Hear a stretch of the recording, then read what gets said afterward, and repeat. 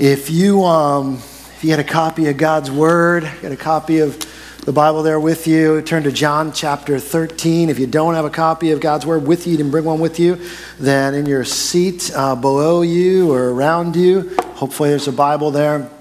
You can open it up to the Gospel of John chapter 13, and that's where we're going to be this morning as we're walking through this series through John together. A few years ago, there was a commercial that ran that made my wife and I, Wendy and I, laugh every time that we saw it. The commercial started out with Andy Williams singing this song. It went like this: "It's the most wonderful time," join in, "of the year," right? "It's the happiest season." Some of you, yeah, you guys know it. Except when this commercial ran, instead of snow-covered streets and evergreen trees with lights, it was a commercial for Staples. And you saw a mom holding onto a shopping cart with one foot on the cart, gliding down the aisle of Staples, throwing school supplies into her shopping cart, right? And some of you around July 22nd today that have kids that have been out of school for a while can relate to that. Some of you are like, I am out of ideas. When are the kids going back to school? And maybe you're like that, or maybe you're not. Maybe you're like, hey, I love it. This is great. You're enjoying it. And that's good too. But going back to school, I want to talk about that for a moment, a significant moment. Specifically, not just the first day of school. I want to talk about the first day of school. Can you remember? Maybe you can remember yourself, your own first day of school. Any of you remember your own first day of school? Anyone got that good? A couple people remember, yeah. That's I do not remember. I remember some things about there. But if you're a parent, I imagine you remember your child's first day of school.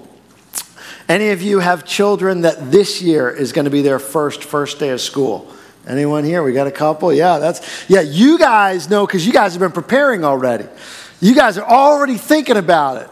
Right? You guys probably have the outfit picked out already. You know what they're wearing that first day of school. You've done a dry run to the school. You've driven there. You know how to get there. You would have packed their lunch already if you could, because you're already thinking about it. You want, what's their teacher going to be like? What's their day going to be like? But one of the things you think about on that first day of school are, what are they going to be like when they get to school? And this is something parents think about. You know, having a school here at the church, I see a lot of first days of school. And that's always an interesting day. I prepare myself on that day, probably not to get a lot of work done in my office on that day. There's a lot of crying that takes place on the first day of school. Sometimes it's the kids. Usually it's the parents that are standing outside a door, wondering if they're going to be okay. We see a lot of first day of schools. I remember when our oldest, Isaac, had his first day of kindergarten. And it was kind of a awakening moment. I thought, no, what's the big deal? He's been in preschool and now he's going to go to kindergarten. And, no big deal. But then you get to kindergarten, it's like real school. And I know some of you you think elementary, like kindergarten starts real school. And I told Mrs. Trugy, who was in our first service, she's our vice president of preschool, I said, block your ears. Yeah. I said, don't listen to this, Mrs. Trugy, because preschool I didn't think of as real school. But then, because I could pull them out. I'm like, nah, we're going to take a day off. We're going to, I treated it, I shouldn't do that. We have a preschool. It's wonderful. Your kids should be in here and stay here, and it's awesome. But when they got in kindergarten, I was like, oh, I can't be like, oh, we're just going to take them out for a couple days. They got to stay there. You take them out and the teachers get mad at you. No, we got to keep on pace. They're going to fall off track. We need them in the class, and it was eye-opening that first day of school. And one of the things I think parents think about on the first day of school is, what are my kids going to be like when they're around people when I'm not around? What are my kids going to act like when they are around other kids and a teacher and a new environment? What are they going to be like when they're around people and I'm not around? One of my sisters, who was a teacher, used to, and I remember she told me, and I thought this was great, in her first of the year parent-teacher conference every year, she would say to the parents, she said, I'll make you a deal. She'd say, you don't believe everything they tell you about me when they go home from school, and I won't believe everything they tell me about you when they come to school. Because who knows what kids are going to say about, if you're a teacher, you know what I'm talking about. Kids come in with some stories about something, and then you go to check it out, and you're like, oh, that didn't happen at all, the way they said it. But what are your kids going to be like when they're around people and you're not around? I bring that up because we come to this morning John chapter 13 in the ministry of Jesus. And John chapter 13 begins a section of the Gospel of John that is actually very concentrated time-wise. This is what I mean. The first 12 chapters of John that we've been in for the last number of weeks, really a couple months now, the first 12 chapters of John cover about 3 years, the vast majority really of Jesus' ministry. We've covered 3 years in 12 chapters. The next 7 chapters are going to cover 18 hours. The 7 chapters of the gospel are going to be dedicated to about 18 hours of the life of Jesus and the ministry of Jesus, starting today with John chapter 13.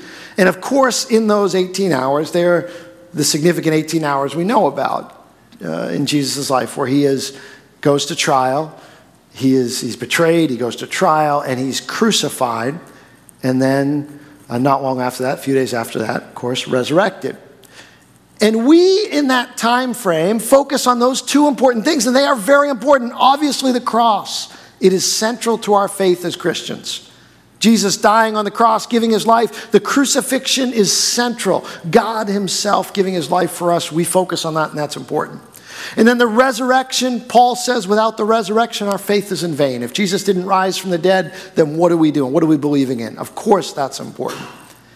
But there's another event that is going to happen that I think Jesus has in mind as we come to John chapter 13. Because there's the crucifixion, there's the resurrection, but then, not long after that, there's the ascension. And we don't sometimes talk a lot about the ascension.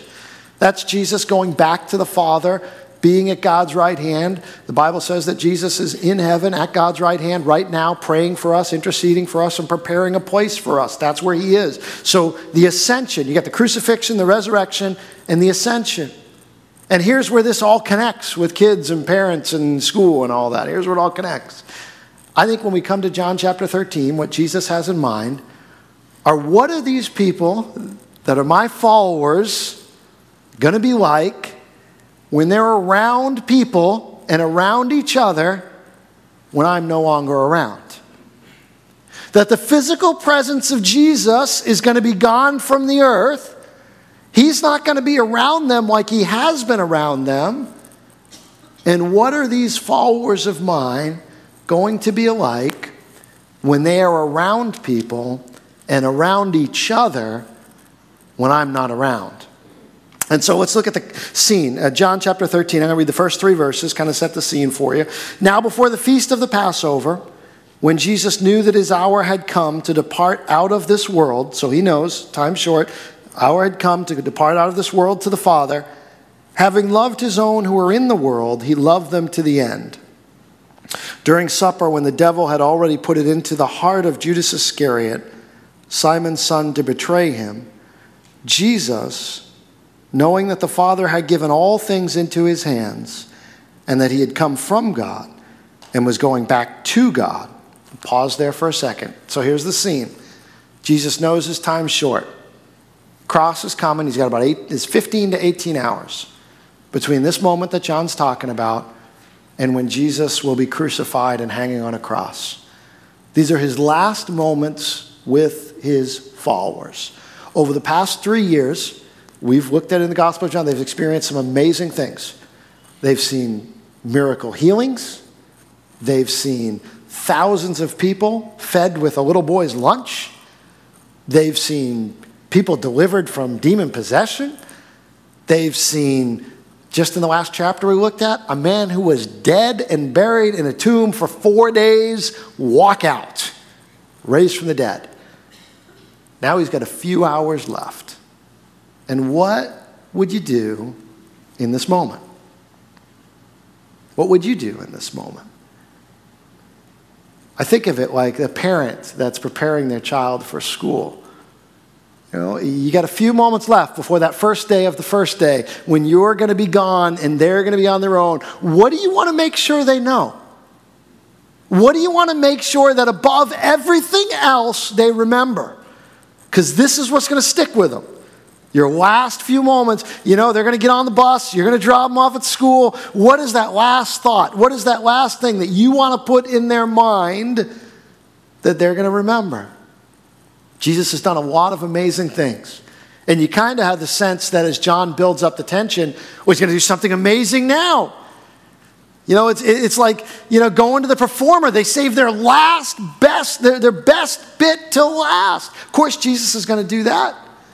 He's done all these amazing things. He's got a few hours left. What is he going to do? John chapter 13. Let's pick it up in verse 3. Jesus, knowing that the Father had given all things into his hands and that he had come from God and was going back to God, here's what he did.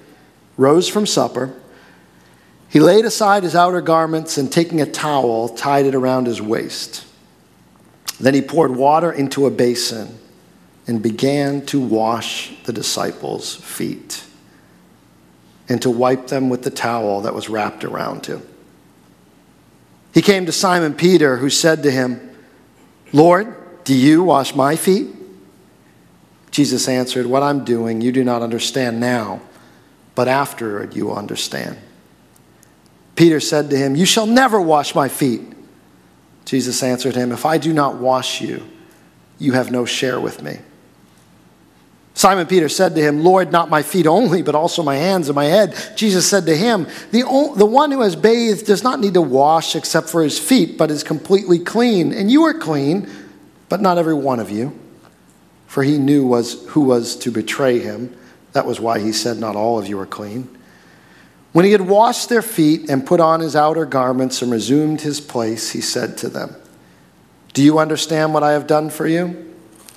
You call me teacher and Lord, and are right, for so I am. If I then, your Lord and teacher, have washed your feet, you also ought to wash one another's feet. For I have given you an example, that you also should do just as I have done to you. Truly, truly, I say to you, a servant is not greater than his master, nor a messenger greater than the one who sent him. If you know these things, blessed are you if you do them." Here's what's going on. Jesus knows he's going away. He's got a few hours left.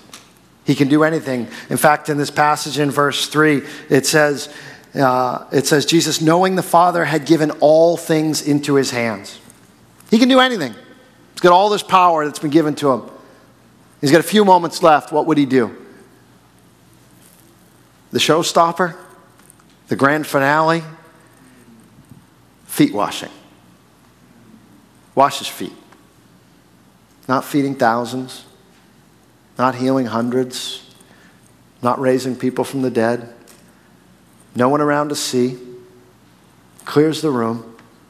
Just him, 12 followers, a basin, a towel, dirty feet. This is how he chooses to spend some of his last moments before he's crucified. Why does he do it? Now, I think let me go back to the parent-child illustration. Not so much when you send the child off to school, but think about this. Maybe your parents can remember the first time you left your kids home alone. Anyone remember the first time you left your kids home alone, by themselves? You're a parent and you're thinking about that. Some of you kids are like, "I'm waiting for that first day my parents will leave me home." You know, you're a parent, you're thinking about that first time you leave your kids home alone and and you're going to go out. And you know what you do. You know, here's my phone number.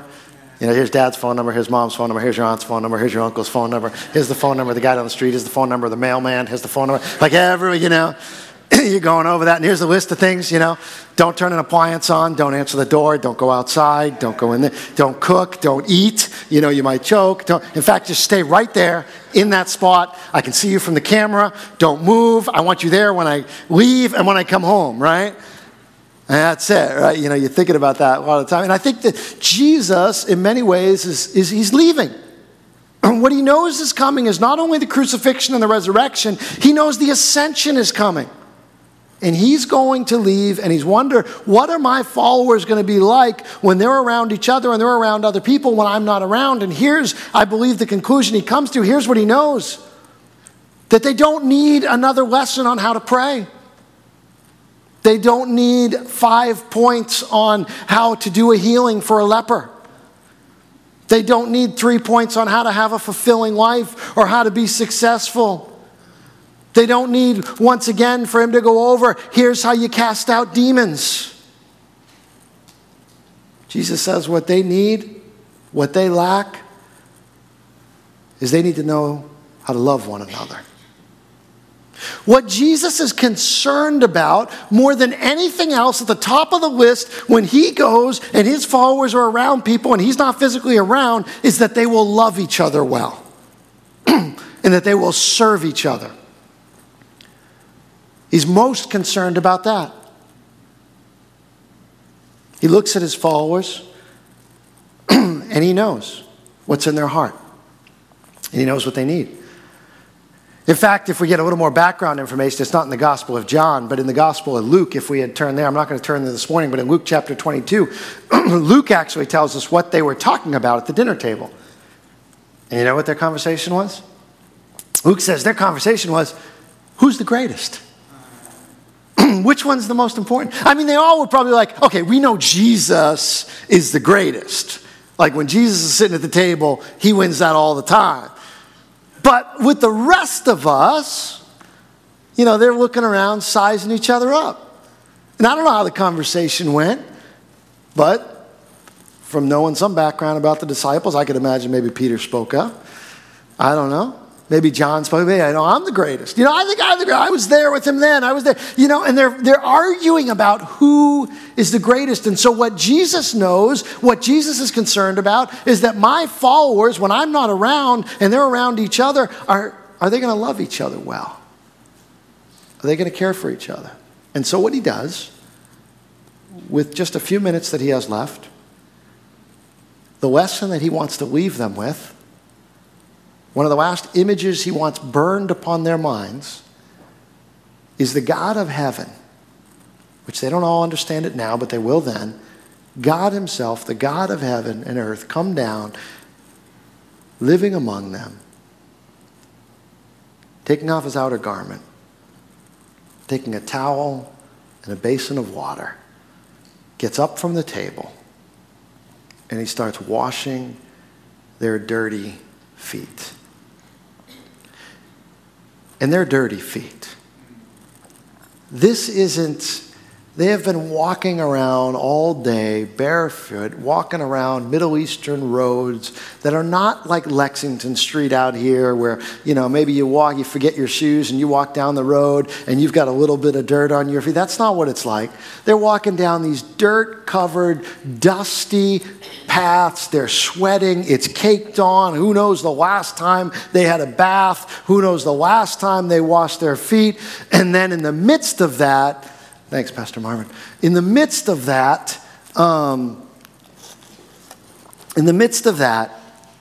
Jesus gets up and washes the feet of these men.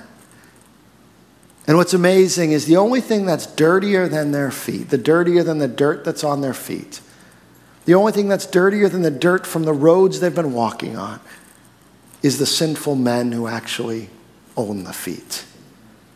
That the holy God of heaven washes and takes in his hand. Can you imagine? I mean, everybody's quiet. No one's saying anything. And all you hear is two hands going into a basin of water, taking Thomas's feet, John's feet, washing one, takes his towel that he's got tied to him and wipes that foot off. Does the next one. I mean, what are they thinking? This is the master, their teacher, their rabbi, washing the dirt, doing the thing that they wouldn't even do themselves. Doing the thing that was the work of a household servant, and sometimes even they wouldn't do it. Washes their feet. And then he says, now that I've done this, I want you to live this life and do this for one another. I'm your master and your teacher, and it's right to call me that, he says. And now that I've done this, I want you to go and do this for each other. And maybe you're like me. I have two questions. My two questions are how and why. How are I supposed to do this, and how could Jesus do this? How could he be that humble to do this? Maybe you're sitting there and you go, oh no, I could do it. You could? When's the last time you washed somebody's feet? When's the last time you did something so humiliating for someone that in that society, even the lowest people on the rung of the ladder in that society didn't always do it? When is the last time you did something that humiliating? And I say, how could he do it? Because you know what? I sometimes have trouble being nice to people who are nice to me. You're probably different than me. I know you probably serve everyone and you're sacrificial in everything you do, and you don't have any trouble with this, but I'll just confess myself. I sometimes will have trouble doing nice things for people who are nice to me. Let alone a holy God washing the feet of sinful men. How did he do it? What motivated him? I'll tell you why he didn't do it. I'll tell you what didn't motivate him. It wasn't because they deserved it. You know, sometimes we can think, I'll do something nice for people if they earn it, they deserve it. It wasn't because they deserved it. Because he took the feet of Thomas, who in a couple days would doubt his words and his resurrection. He took the feet of Peter, who in just a few hours is going to deny that he even knows Jesus. And he washes Peter's feet. And he takes the feet of Judas, who may have already betrayed him. Probably has. Probably already betrayed him to the authorities of the day, already setting him up to be tried. And he takes the feet of Judas, and he washes Judas's feet, the betrayer. And he washes the feet of every one of those disciples who he knows in a few hours, because he says it to them, are going to abandon him. All of them but one. John's the only one that stays at the cross. Everyone else leaves. Everyone else abandons him. Everyone else leaves. And he washes their feet. It wasn't because they deserved it. It wasn't because they earned it. I have trouble being nice to people who are nice to me. Jesus washed the feet of his betrayer, his denier, and deserters.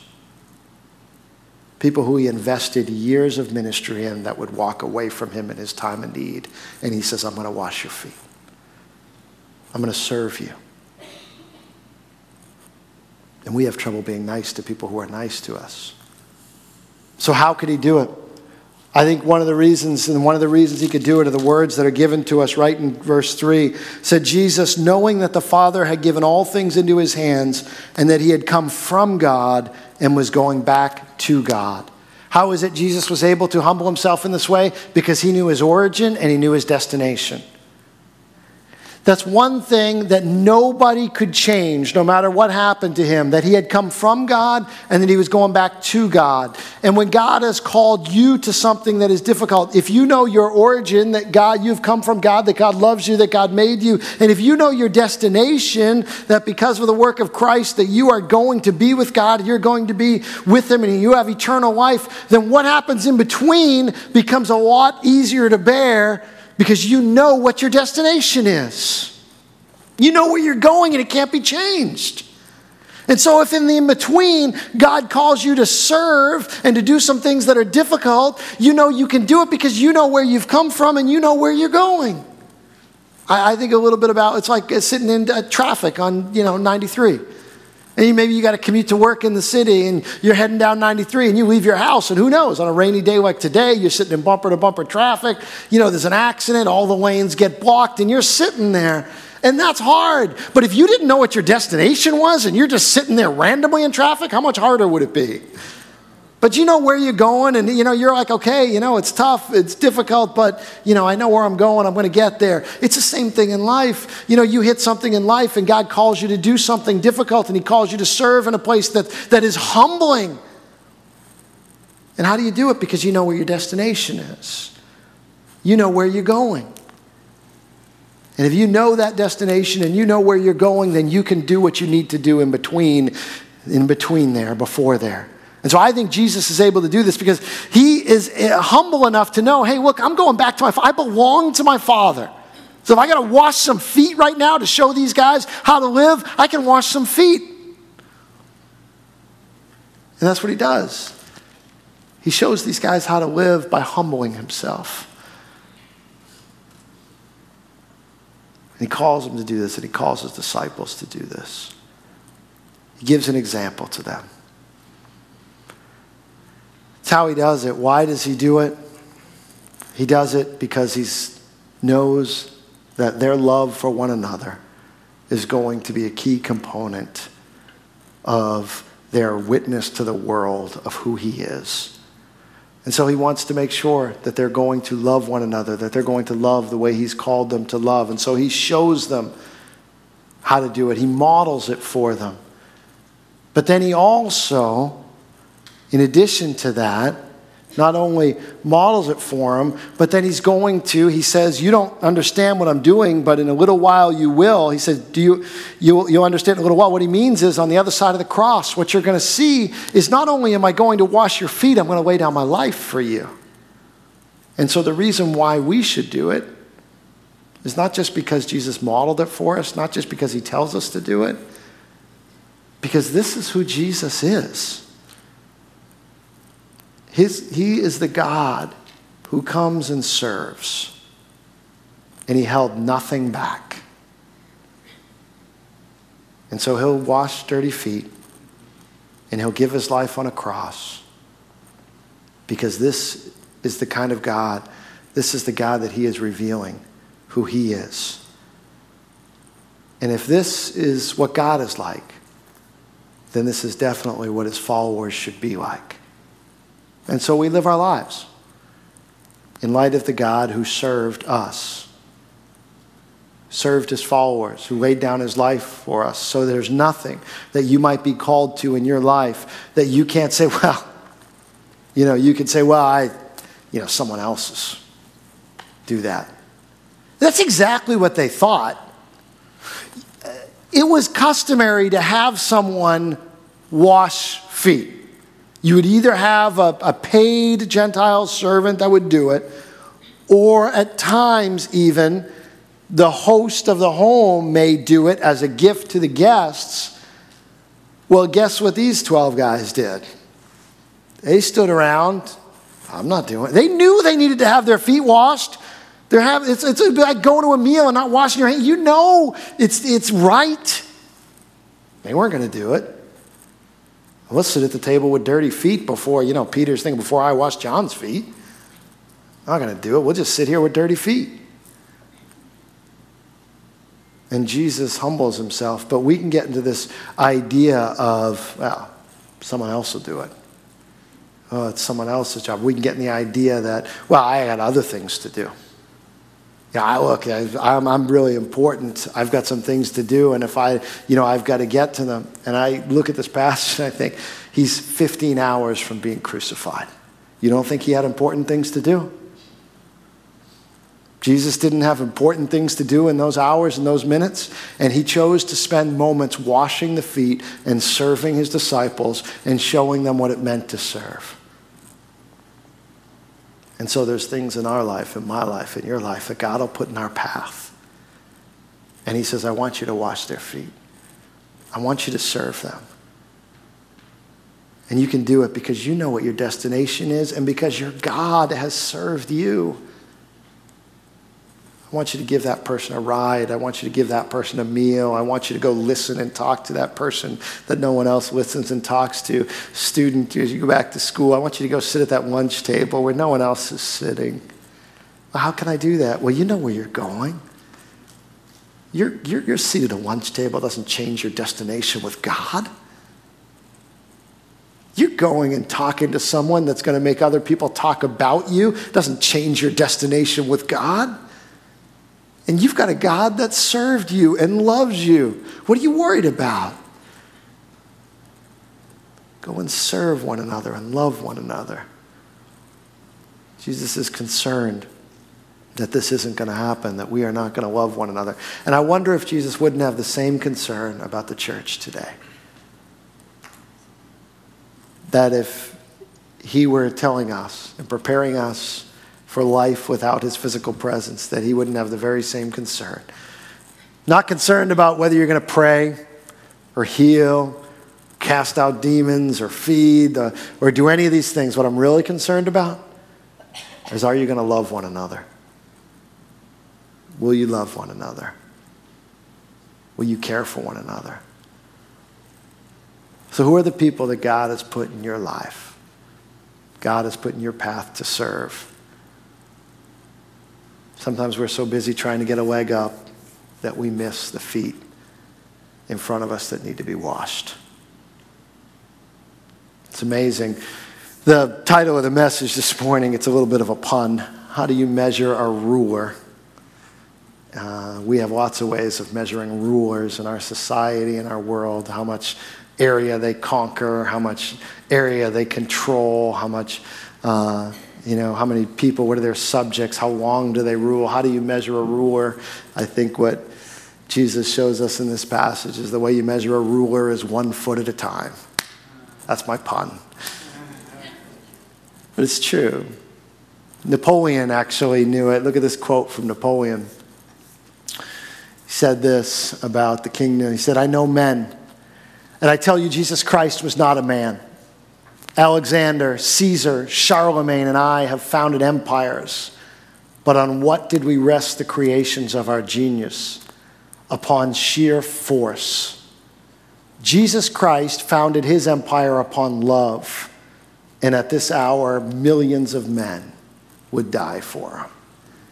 It's a different kind of leader. And this is the kingdom he was creating. Kingdom of people who would love one another. I'm going to ask our music ministry to return, and we're going to respond to God's word. As we do, I'm going to ask you to take their Connect card out this morning. We're going to look at that in just a second. You know, our world doesn't get this. Even in our world that talks a lot about service and serving and giving, and that's kind of a popular topic at times, and I think especially now, and that's good. Obviously, serving, giving, helping, those are good things. We want to do those. But I still think at times our world doesn't get the kind of serving that Jesus is calling you to. Our world doesn't get the kind of serving that washes Judas's feet. Maybe the church doesn't get it sometimes either. Let me give you an example. I was one of the stories about serving, as I was thinking about this message in the news the last number of weeks about serving or not serving, was this story about Sarah Huckabee Sanders and the Red Hen. And maybe you heard about it, the Red Hen restaurant in Virginia.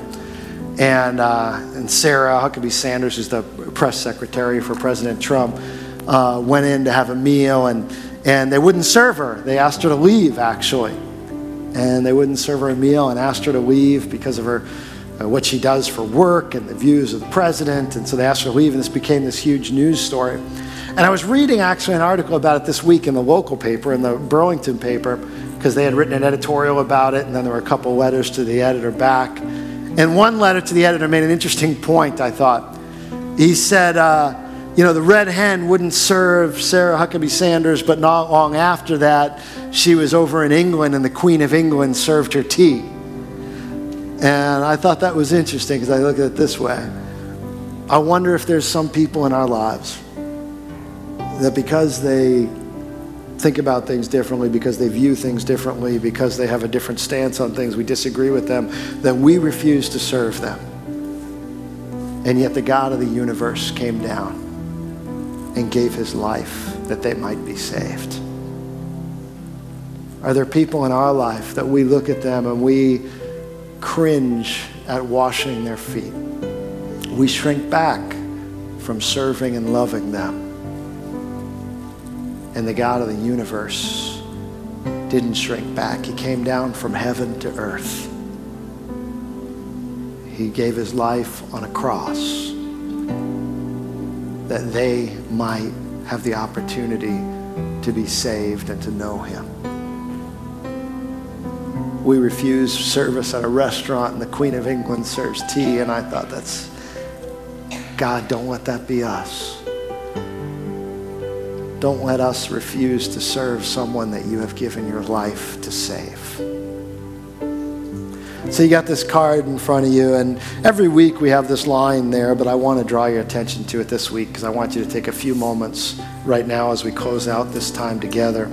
It says, how can I apply this to my life? As the team leads us in worship and in singing, I want to ask you just to take a couple minutes and ask God to show you. And maybe you already know. Maybe the Holy Spirit is already speaking to you. There's already a name. There's already a person in your life. There's already someone that you know God has called you to serve. God has called you, to wash their feet, to say, God has called you. God has put them in your life so that you can love them. And maybe you just take a moment to take a pen, grab a pen from one of the chairs and write down one thing that you're going to do this week. To love God by loving them. You know your destination. You don't have to worry about that. What is God calling you to do this week to radically serve the way Jesus, because that was a radical serving. The God of the universe washing the dirty feet of sinful men. As the team leads us, ask God to lead you in what you can do this week and what step he would have you to take. Father, Lord, we are prideful people. We can be just like Peter, who says, Lord, don't wash my feet. And we try and tell you what to do. And we try to tell you how to serve. And we try and say, you can't do this for us. And we take that same pride into our relationships with other people as well, Lord. So, Lord, I pray right now that you would speak to us as a church. You would speak to us individually. Lord, I believe this message in this passage is so significant that we barely understand the kind of servants and followers that you have called us to be, where we barely scratch the surface of that radical, humble, vulnerable service that you gave and call us to give. But Lord, speak to us. Guide each and every heart right now as we search our hearts. Maybe there's something we need to confess, Lord. But Lord, lead us, show us where you've called us to love the way that you have loved us. Guide us now. We ask it, Lord, in Jesus' name. Amen.